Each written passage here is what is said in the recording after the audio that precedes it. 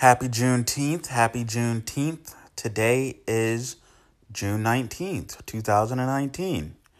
Thank you for joining me on this episode of Trep Life, the podcast. So today, a lot happened. I was going to start this episode off by giving a brief history on Juneteenth and the holiday and what it represents. But I feel like if you're really interested in that, you can find that in other sources. There's a Blackish video that I've seen making its rounds on the internet. There's some other videos I've seen that seem to be popular. So you can get that elsewhere. What I will discuss today is an article that I came across, and it was talking about how Juneteenth should become a national holiday. And, at first, the article was very well written, elaborated on all of its points, and, Juneteenth, just to give you a little background if you don't know, just so that this conversation is functional, that you get it, understand the context of it, is Juneteenth is pretty much the Independence Day for slavery. That's the overall theme of it. It would be the equivalent of the 4th of July. Not that because the emancipation was made, because it was 2 years after that, but it was actually the time that people knew that they were no longer slaves. There's some different historical citations and narratives that go out there. But yeah, that's pretty much the most popular one, and it's the gist of it. Just to kind of give you a little brief history lesson on that. I wouldn't even call it that. We're just touching on it for the sake of conversation. But moving forward, the congressional hearings on reparations were also today. And some of you all might think, oh, that's a coincidence. That absolutely is not a coincidence. It's, at best, a symbolic gesture, and at worst, a politically manipulative maneuver. And to be honest, the best and worst case scenario aren't too far away from each other. Neither is particularly good. But getting back to Juneteenth, when we talk about, independence and freedom and these themes of American culture, right? What really happened, post-slavery for the freed slaves? Yes, they were freed, but freed to really continue to slavery evolved or changed, however you want to phrase it, into sharecropping, right? And then now today we have modern slavery through the prison industrial complex. So it's just taking on new forms. And that's what I kind of want to talk about. So what is free? What does that mean? Or is that anarchy? No, right? That's not what we mean when we say free and freedom.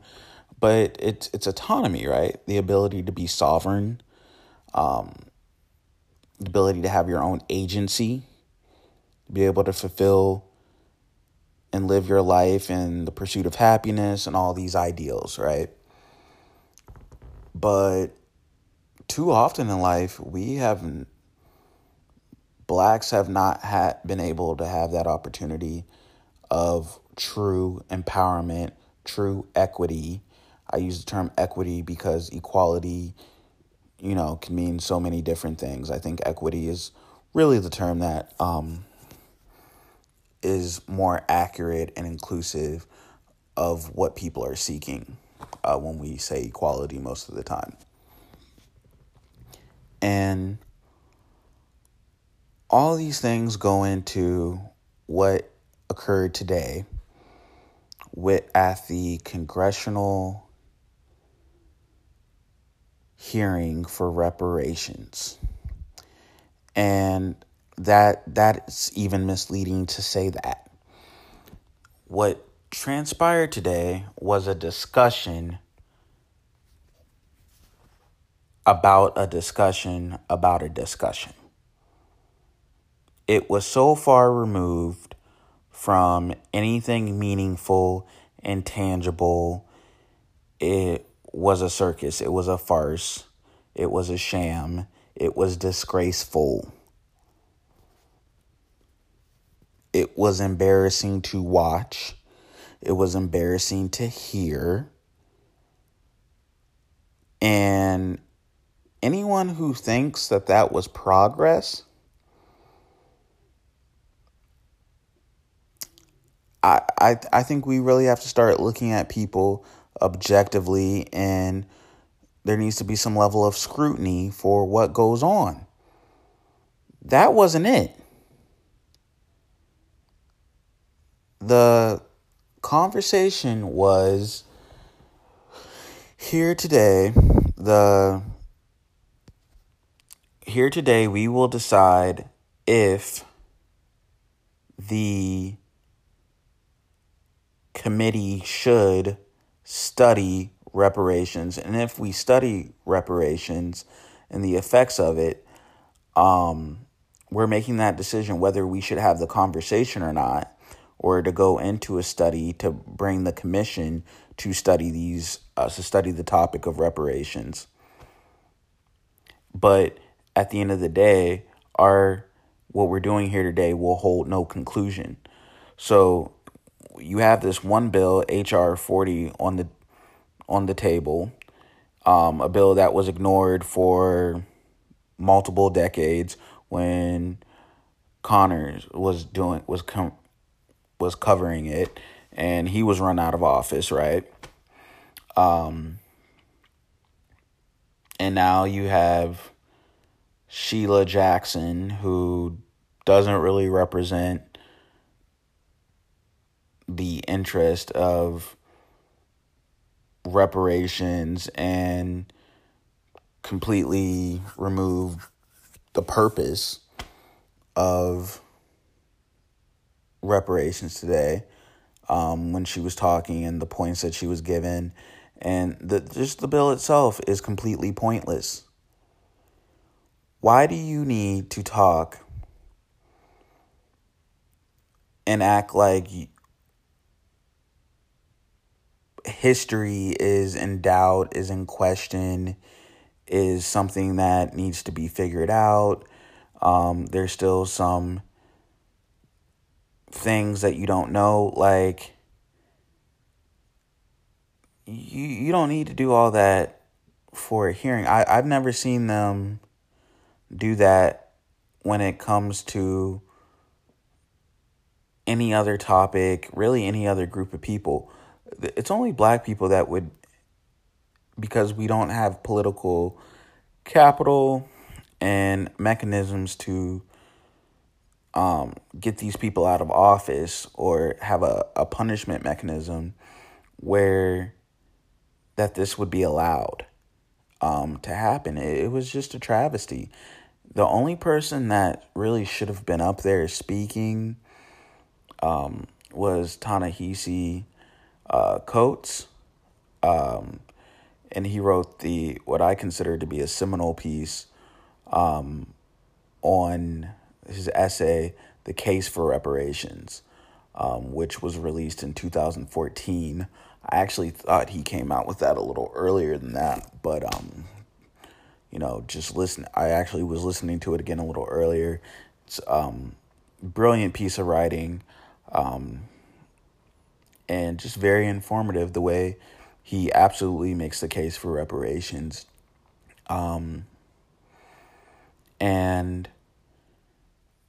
my only issue with Ta-Nehisi Coates would be when he was having a conversation with Alexandria Ocasio-Cortez, who I tried to like. I had high hopes for her. I didn't appreciate when they were having a discussion and she tried to include Hispanics into the reparations debate. I don't understand that.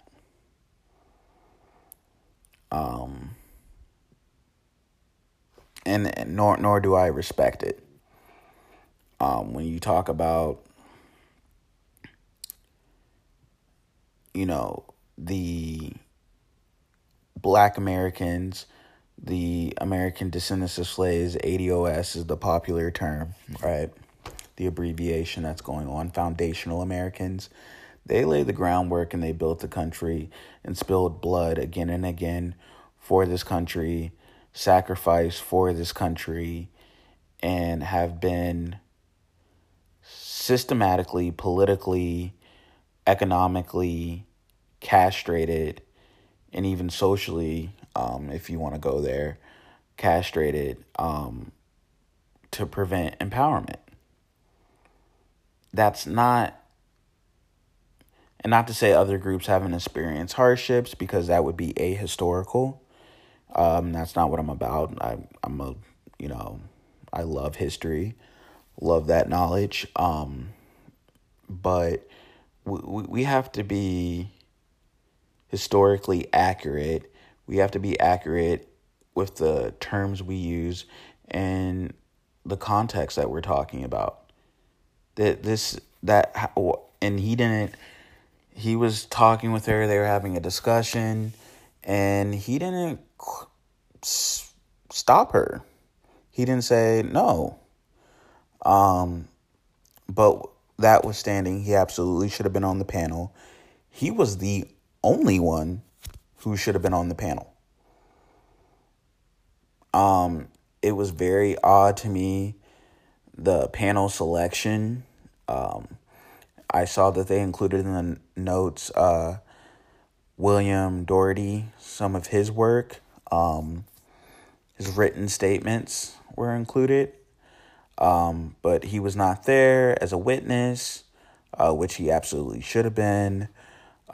People who have been doing this work for a long time, people who are bringing reparations as an issue politically to the forefront, they weren't included anywhere in this process.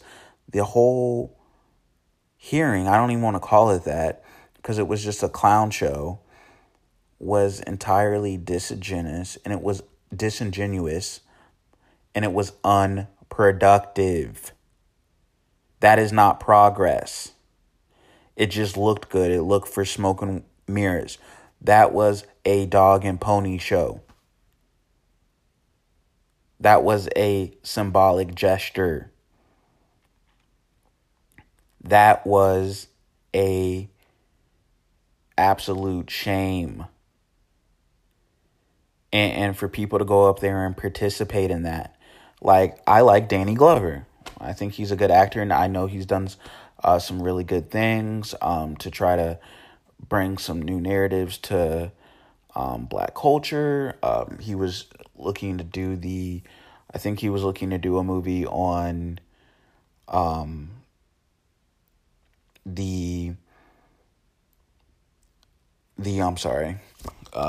I think he was looking to do a film on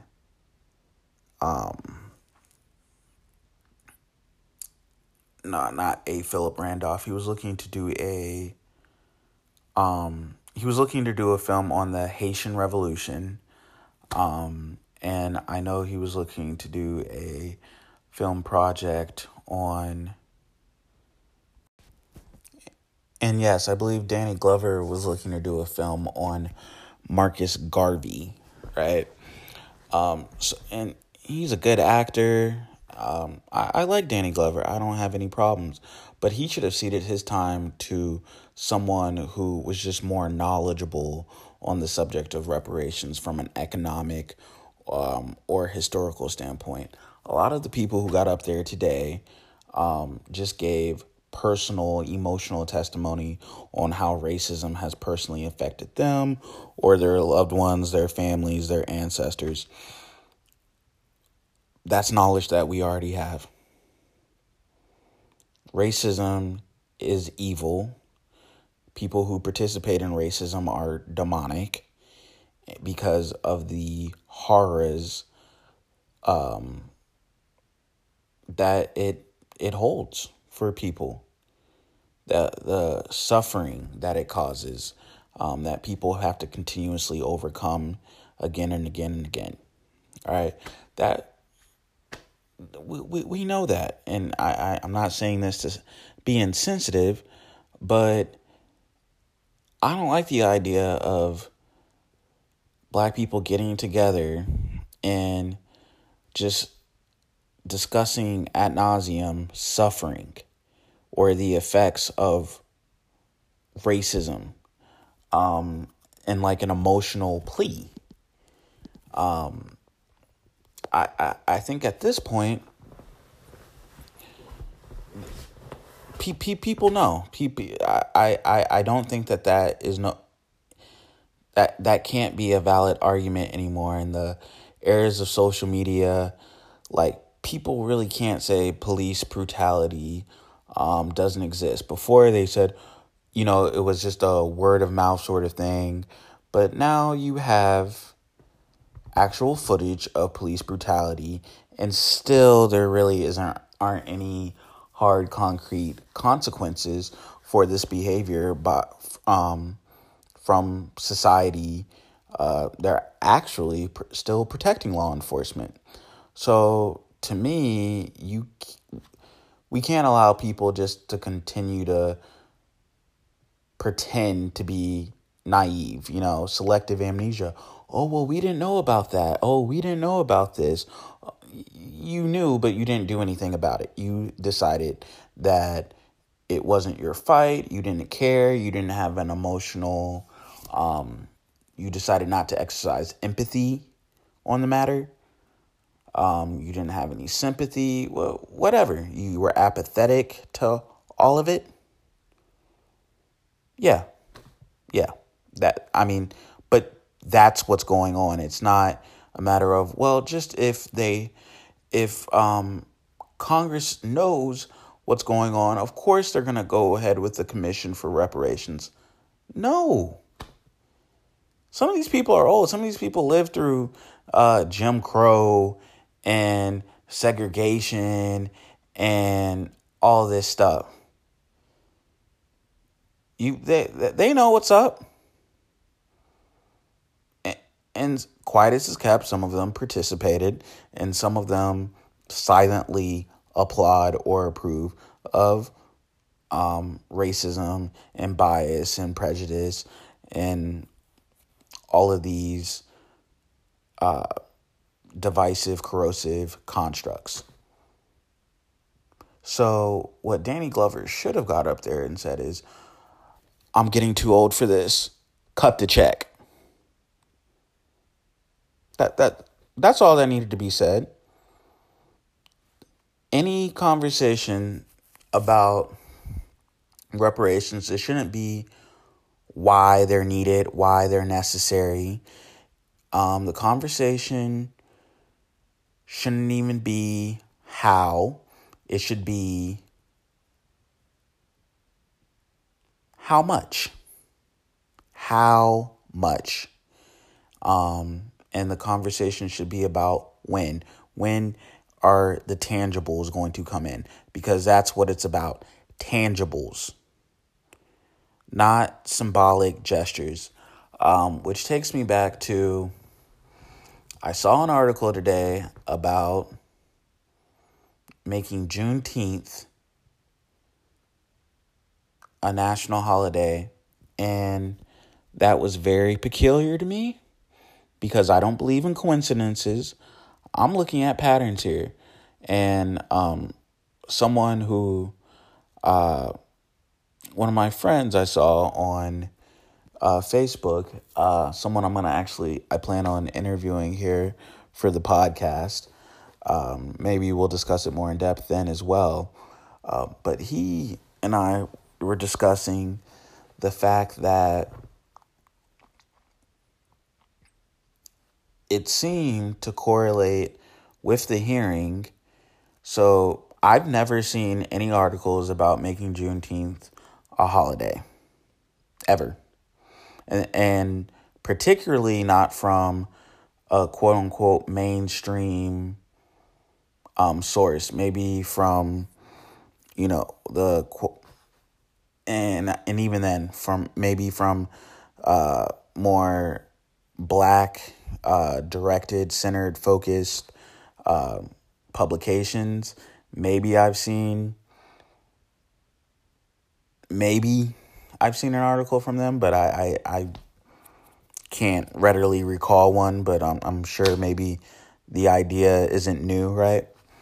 But this, elaborate article about making Juneteenth a holiday and how it will just be good for it's not just a black holiday, but it should be a national holiday, and how we move forward from the country and how it's a revolutionary and all this.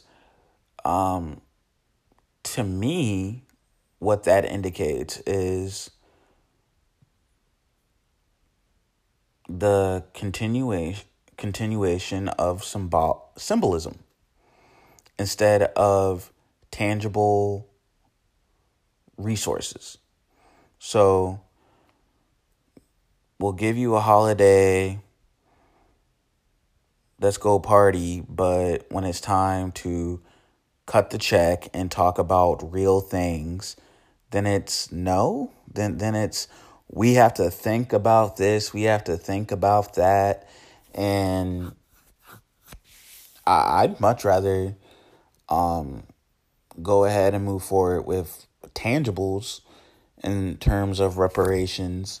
And because it's been done before, it wouldn't be the first time that reparations have been distributed for a specific group of people. And that's the other part of the conversation. Who is entitled to reparations? And the answer is foundational Black Americans, people who are descendants of slaves. So that's the answer. And people say, well, my family didn't own slaves, so I should be exempt from it. Well, the country was built on slave labor, and you came over to a situation that was created based on the slave labor. So you were benefiting from that environment, from the work that was done. So you indirectly benefited from that work. And there are lots of things that we pay into as taxpayers that don't directly benefit us, and they're caused by things we didn't directly do. Case in point, the environment. We are going to have to do something about the environment, but the majority of this was caused by our grandparents and our parents. But it's still on us to rectify the environment and to do our best to save what we can save in the present and plan for the future and give future generations at least a fighting chance to live in a habitable, safe environment, right? Or are we just going to say, well, we didn't have anything to do with that, we're just going to leave it all up to, it's not our fault, not our problem, so we don't have to fix it? No, that's not the way that's going to work. It's not sustainable. So I'm going to include links below and in the description. I highly encourage everyone to get more educated. I'm still growing in my education on reparations, but this is my official position. Checks need to be distributed, and amounts we're looking at either in the hundreds of billions or potentially trillions. need to be distributed in a systematic, comprehensive approach for descendants of American slaves who are foundational Americans because they built this country with from our ancestors' blood equity. So, and sacrifice, and not just from slavery, but from Jim Crow, from redlining, and the benign neglect effect, and just the fact that every other group has special interests. These are the special interests of Blacks, Americans, to keep us from economic genocide, which is what is going on right now. And it's what we need to do to move forward for our own personal empowerment as a collective group. So that's my official stance. Yes, I believe in them, and I'll defend my position. I'm willing to have a debate with you. Well, not really. If you, I take that back. I lied. If you don't see the historical significance and that Black people are the most marginalized people in the history of the planet, and particularly our treatment in this country through the 500-year history, then yeah, I'm not going to debate history with you. So yeah, you can say this group, that other group, and the third, but no. Those, and everyone's had their hardships, and I'm not here to trivialize or minimize or dismiss any other groups and their cultures, their history, their values, anything like that. I'm not about that. I'm about promoting Black excellence and excellence for all society, because when we provide a platform for everybody to be their best, and it's a fair, equitable climate, then we are able to all excel and continue that process. It's a beneficial cycle for us all. When we don't do that, we have problems, and society becomes worse because of that. When we're not sustainable, when we're not equitable. With that being said, that is this episode. It's very raw, very uncut, but I did want to, it's about 11:30 now, and I'm still going to have to do these edits, so I did want to get this out today, Wednesday, just for all of its reasoning. So I'm going to try to release solo episodes on Wednesdays, and do the release interviews on Sundays, but you may get two interviews on Wednesday, get, interview on Sunday as well, 2 for the week, or you may just get 2 solo episodes. It really just depends. Like I said, we are freestyling this podcast, so there's no hard and fast rules. So thank you for tuning in. And yes, we are about entrepreneurship, empowerment, and empathy here on Trep Life Podcast.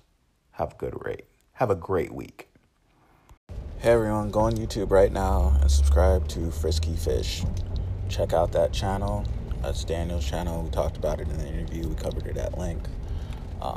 Also, if you like the podcast, subscribe to the podcast, share the podcast, help us grow, and please give us a list of questions that you would like me to ask the guests in future interviews. Thanks.